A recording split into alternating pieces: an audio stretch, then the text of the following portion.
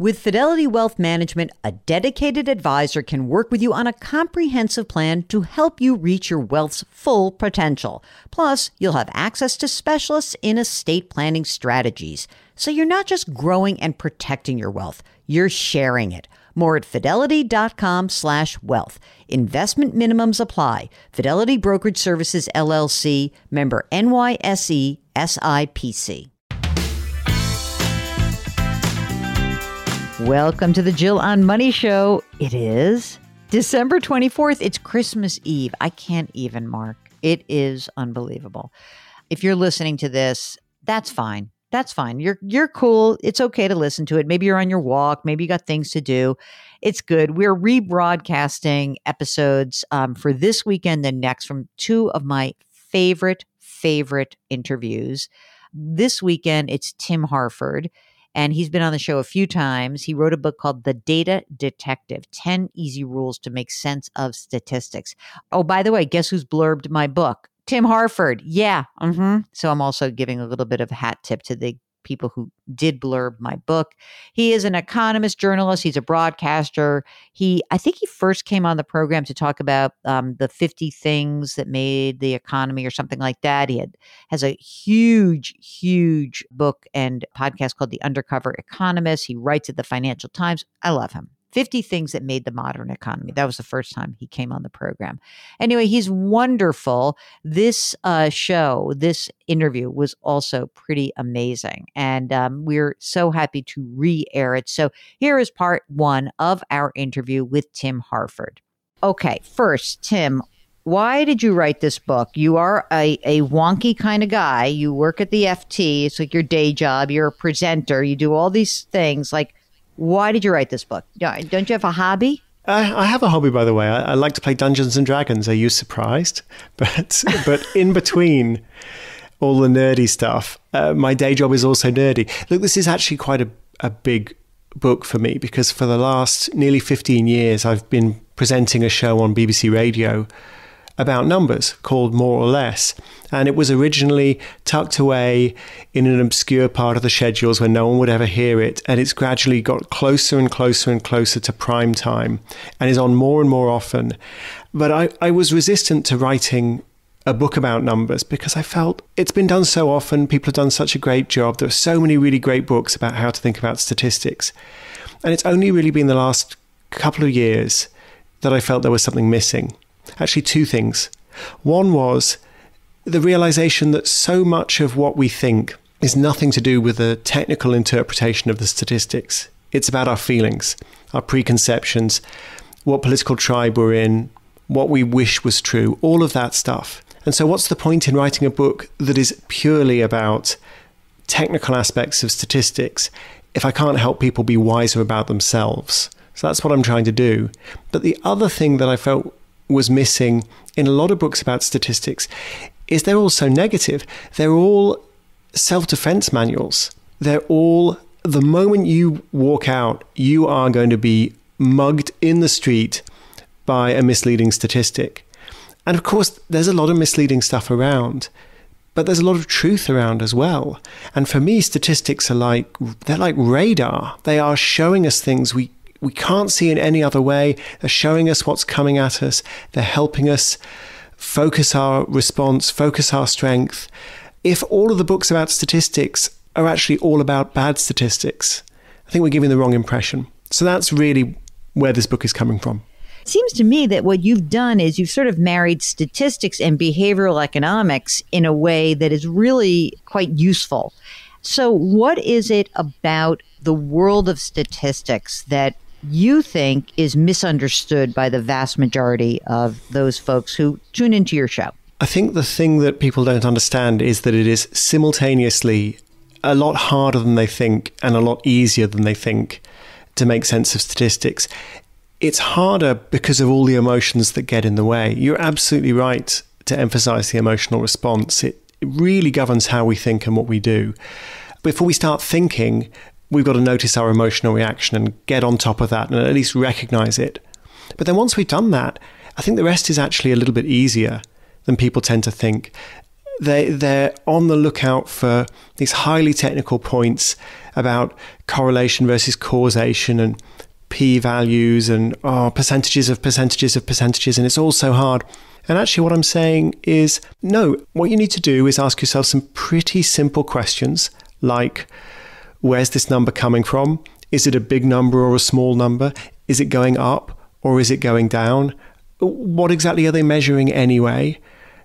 Those fairly straightforward questions get you so much further than all the technical jargon that I could possibly fit into a book. Can you talk a little bit about that story you tell when you were on the subway system in London? So what were you noticing on your ride in the tube that made you curious about statistics? The strange thing was this. It was busy. The bus was busy. The train was busy. That's not strange. London's a busy city. The strange thing was I happened to know what the statistics were showing. And the statistics were showing that the typical London bus has, I forget, but about 10 people on it. That's the average occupancy, maybe even less. The average tube train, the occupancy is about 100 people, which, given that you might have 8 or 10 carriages, that's like 10 or 12 people per carriage. It just seemed really strange. How come it's so busy that I can stand on the platform and 2 or 3 trains have to go past before one of them has enough room that I can squeeze on?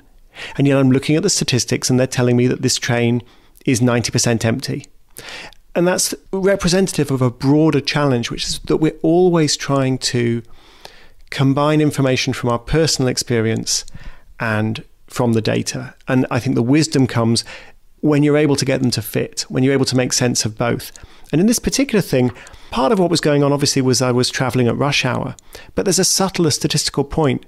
If you imagine a tube line, an underground line, where all the trains are absolutely packed going west, and they're all completely empty going east, which is actually pretty realistic for certain parts of rush hour. Well, ask yourself, okay, what's the average occupancy of the train? Well, it's 50%, right? It's absolutely full west and they're completely empty east. So on average, 50%. Then ask yourself a different question. What does the average commuter experience? And the answer is every single commuter rides on a completely packed train because nobody is on the empty trains to witness them. And it's not like a trick of the statistics. It's not like a mistake in the statistics. It's just trying to understand what is it that this particular statistic is showing us. From the point of view of the people managing the train system, they're absolutely correct in realizing that the trains are underutilized, they're half empty. We also have to recognize from the point of view of the commuter, it's absolutely rammed every single time. If you think hard and have fun with this stuff, you actually can make sense of this. And it's not a complicated idea. It doesn't require you doing statistical analysis, because what you're really saying and what you're laying out in the book is that, you're sort of saying you got to understand what your feelings are and you have to figure out kind of your own experience. But how is it that even when presented, okay, let me give you a specific example. I will report every single month on the monthly jobs numbers. And invariably, I get people who say, well, that's a lie. There's really this many people, or there's nuance to this report because there's an unemployment rate, but there's a broader unemployment rate. But why is it that report, which I sort of think Bureau of Labor Statistics, kind of great part of the government, why is that conjuring up sort of anger or disbelief among the masses when the news is good or bad, frankly? So there's a couple of things going on there. It's a great question, I think. A couple of things going on. One is it really matters. If people feel they have plenty of access to lots of good jobs, that's really important. And if people don't have access to the jobs they want or no jobs at all, that ruins lives. People become really miserable for good reason. So there's a reason why it matters what this number is. And then, well, why do people have these really strong feelings? Why do people say, oh, it's a lie, it's fake news? I think that's because so much of what we now perceive is through the lens of political partisanship. So either your guy's in office or your guy's out of office. And if your guy's in office, you constantly want to be saying, the job numbers are great, things are going great, my guy's a good guy, he's making the right decisions. And if your guy's out of office, just flip all of that. The truth is, and this is one of the central arguments of the book, there are often lots of ways to see things. There are lots of different ways, as you know very well, Jill, lots of different ways to measure unemployment. There's no single correct answer. No, there's a headline figure, there's a traditional answer, but there's no one way to measure this number because it's complicated. The world's complicated. And so there are two possible approaches. You can say, I really want to understand all the nuances, all the complexities. It's a complicated story. I want to understand the complicated story because it matters. Or you can say to yourself, I'm in this to win an argument. And so whether I say the job numbers are high or the job numbers are low is all about which side of that argument that I'm on. It's very human, but I think it's very sad because everyone who grabs a number trying to win an argument, they're not making themselves any smarter. They're not making anybody else any smarter. They're not actually going to win the argument anyway. So why not let go of that and instead just be more curious and open-minded? You go into an interesting conversation in the book about the data set. Can you explain why, let's talk about N equals all is not the same as N equals everyone. Can you explain that in a way that everyone listening who's not a geek like you or like me can get this? So there's a very old idea in statistics of sampling. So I want to know how people are going to vote in the upcoming election. So I'm going to phone a random sample of people and ask them how they're going to vote. And then that'll tell me how everyone's going to vote. And that can work even after you've phoned 500, 1,000, 2,000, maybe 10,000 people. Can you be sure that people who are picking up the phone are representative of the people who don't pick up the phone? Are they the same age? Do they have the same attitudes to opinion pollsters? Some people will refuse to answer your question. They've got a different routine. Some people are out, some people are at home. So there's the sample size. The bigger the sample size, the more accurate your result. But then there's also whether the sample is representative or is in some way skewed. It's a big issue. Now, along come the big data fans, and they say, oh, it's fine, because what we can do is we can just measure every single data point.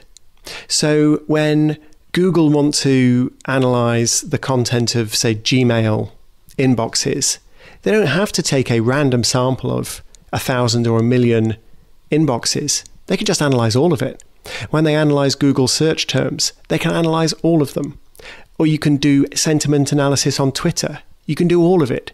Mobility analysis from tracking people's mobile phones. You can do all of it. You don't have to sample.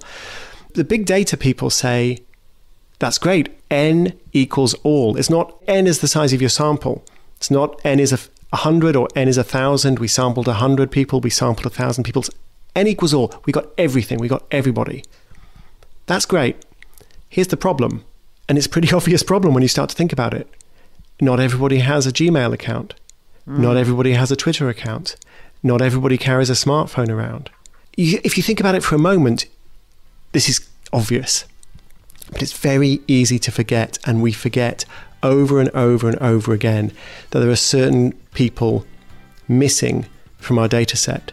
Okay, that was part one. Part two coming tomorrow of our interview with Tim Harford.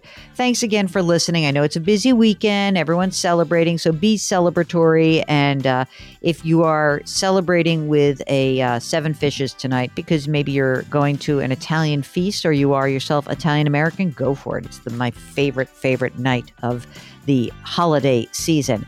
So thanks again for listening. And of course, during this season and every single day, do something nice for someone else today. Grit, growth, grace. Thanks for listening. We'll talk to you tomorrow.